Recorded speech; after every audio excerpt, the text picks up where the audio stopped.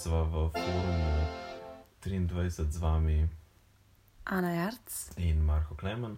Ana, o čem pa bomo danes govorili v tem podcastu? Danes smo se dotaknili zelo zanimive teme. Mislim, da jo obremenjuje ta tema veliko najstnic, ne samo najstnic, tudi starejših žensk, mladenk.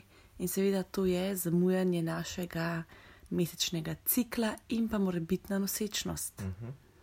Mislim, da se bo tukaj najdlo veliko naših poslušalk, ki morda delajo teste za nosečnosti enkrat na mesec, morda dvakrat na mesec, mogoče vsak mesec. Mogoče večkrat na mesec. Ne kažemo s prsti, vendar zihar se nekdo najde tam vzunaj. Med poslušalkami, ne? Tako. Zanimivo je, da je to nekako problem zgolj žensk, da se v tej prvi fazi nosečnosti, ko v bistvu nekako še ne vemo, ali je neko dekle nosečo ali ne, v bistvu nekako vsa pozornost osredotoča zgolj nanjo. Tako. In se vse skupaj dojema kot neka teža, ki pritiska potem na mlado punco, se pravi kot neka obremenitev, kljub temu, da se je morda par odločil, da bo mlad imel otroke, ne? Tako. Morda se potem znajde s svojimi prijatelji na straniščih, kjer kupuje teste za nosečnosti in se trese, ali bo negativen ali pozitiven, kljub temu, da tako kot si sam omenil, sami želijo imeti otroke pri mladih letih in pa so aktivni v spolnosti. Se pravi, kje je potem ta strah? Bi rekla, da je to strah, Ana. Zakaj potem je nekako treba tako panično delati različne teste, potem, ne vem, nekako hoditi po različnih drogerijah in jih iskati, potem lulati v stanovanjih, na straniščih, v stanovanjih svojih kolegov in potem teste puščati v smeteh. Mislim, da je to definitivno strah, ki izhaja iz tega, da si morda finančno še ne more par privoščiti samostojnosti, da morda ne more še otroku dati življenje, katerega želi, da ima njihov otrok.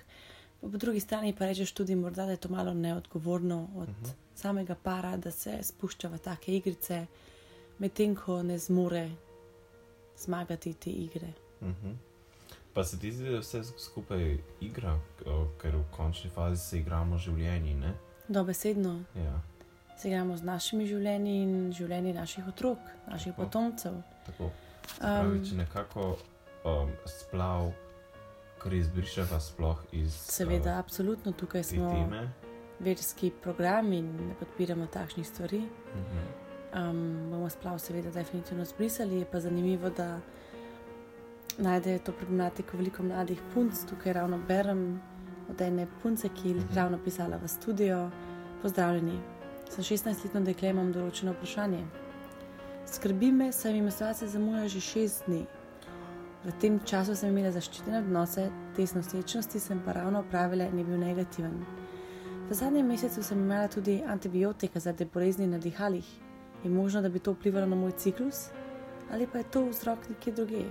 Bi morala skrbeti ali pa naj jo pričakujem v kratkem? In odpiše Stanko. Pozdravljena.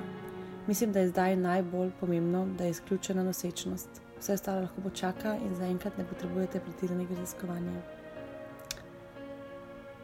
Zanimivo, ne? Kar takoj, se pravi, neka avtoriteta, nek doktor, če sem prav razumel, kar nekako že takoj pove, da je življenje ugasnilo in da je tudi on pristaš tega, ne? Tako.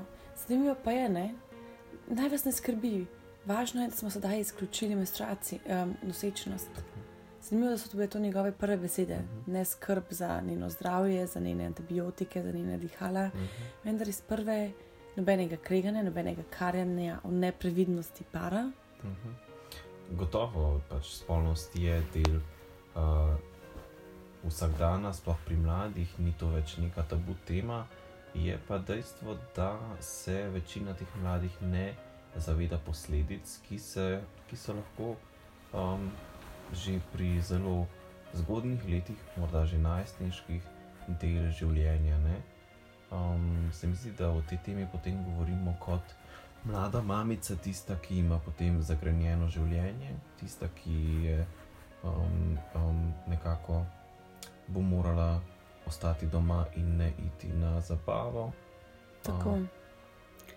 Kakšno je tvoje mnenje o tem, Ana? Se ti zdi biti mlada najstniška mamica sprejemljivo? Dobro vprašanje. Jaz bi mogoče postavila drugače. Sprejemljivo? Se mi zdi, da je sprejemljivo. Saj to leži na posamezniku. Ne zdi se mi pa morda primerno, saj v mojih očeh zame, v moji situaciji. Jaz se ne bi videla nikoli preživeti takšne situacije. Mislim, da bi mi to zelo obremenilo življenje, omejilo mojo nadaljni razvoj. Sama si tega absolutno ne želim, vendar pa težko reči, ali je to primerno za druge ljudi, ki morda čutijo malo drugače, ki so morda bolj zreli, pripravljeni, imajo druge prioritete. Se mi pa zdi, da morda veliko mladih mamic, čeprav ne prizna, jih potem obremenjuje ta stvar, saj morda na kasnejša leta ugotovijo, da so imele še nekatere potencijale, katere želijo same razviti, pa jim otrok sedaj mogoče to morda malo ne omogoči, daleč od tega, da obžalujejo otroka, vendar pa imajo še kakšne druge želje, ne? Pa nekako, da ne bo ta tema izvenela kot nekaj zelo zaskrbljujočega oziroma na tako zelo resnem nivoju, bi dodal zdaj en vic iz spletne strani Najvici, naslov pa je Nosečnost. Gre pa takole. Zaskrbljena mamica kupi tester in seveda, punčka je noseča. Sledi kričanje, solze. Takoj pa v kateri praznic je bil in če ne boš meni, bom povedala očetu. Punca prime GSM in pokliče. Čez pol ure se pripelje pred hišo Ferrari. Iz njega izstopi moški, okoli 40 let, lepo oblečen. Pride v hišo in se usede med mamo, očeta in hčerkico. Dober dan, pravi. Vaša hči me je obvestila. Torej, jaz je ne morem poročiti, ker imam družino. Ampak, če se rodi deklica, ji prepustim 3 trgovine, 2 stanovanji, 1 vilo in 500 000 evrov na račun. Če je fant, dobi 2 tovarni in 500 000 na račun. Če pa slučajno izgubi otroka. Takrat se oče zdrzne, vstane, položi moškemu roko na ramo in pravi: jo nategneš še enkrat. Ne? Mlado punčko v bistvu je oče nekako želel prodati, ne? Ne. In to uspešnemu poslovnežu. Tako. Torej, sedaj še en primer, ne? Verjetno je situacija malce drugačna, če je moška oseba v tej zgodbi samostojna, finančno neodvisna, stabilna.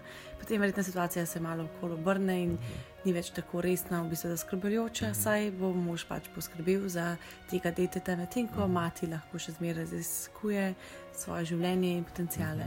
Ni pa res, da je višja starost tukaj zagotovilo, da je neka skupnost, neka družinica, nek par. Srečna. Daleč od tega. Tako.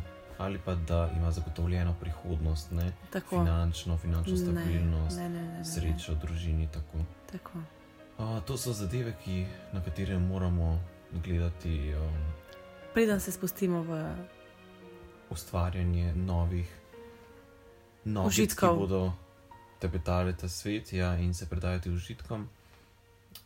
Tako da ne velja opozorilo, da ljubezen ni igra in da naj se mladi res pametno odločajo, kdaj je čas za družino. Ko bodo to zares čutili, se družina tudi ni rešitev, ne? Otrok ni rešitev. Ni rešitev, ni. In v velikih primerih je prej obremenitev. Tako. Tudi kadar se potem recimo par razide, se težave res zabredejo in ni nobene več rešilne bilke, da se tako izrazim, potem otroci nekako še bolj otežkočajo cel proces ločitve in pa seveda to tudi močno občutijo na sebi, ne? Tako je. Tega si seveda ne želimo. Nikoli, nikakor. Želimo svetlo prihodnost za naše malčke in pa da bo naš svet lepši. Se konec koncev gre za otroke, ne? Gre za otroke. Za njihovo prihodnost in hkrati tudi našo prihodnost tega planeta. Ne? Kdo bo skrbel za nas, ko bomo mi stari, Tako. se vprašamo. Tako da bi vas zdaj v bistvu s to mislijo pustila, da tudi vi nekako razmislite, če pridete na kakšno zanimivo, kakšno ugotovitev, nam jo lahko pošljete. Vedno so tukaj z vami, 24/7, čeprav se vam morda ne zdi. Kjer se imenujemo 23, ampak 1 urco pa moramo imeti. Ne? Tako. Hvala, ker ste bili tudi tokrat z nami. Želiva, da ste se nekaj novega naučili, morda zamislili nad življenjem. Mislim, da je skrajni čas, da se. Z vami sva bila Marko Klemen, in Ana Jarc. lahko noč.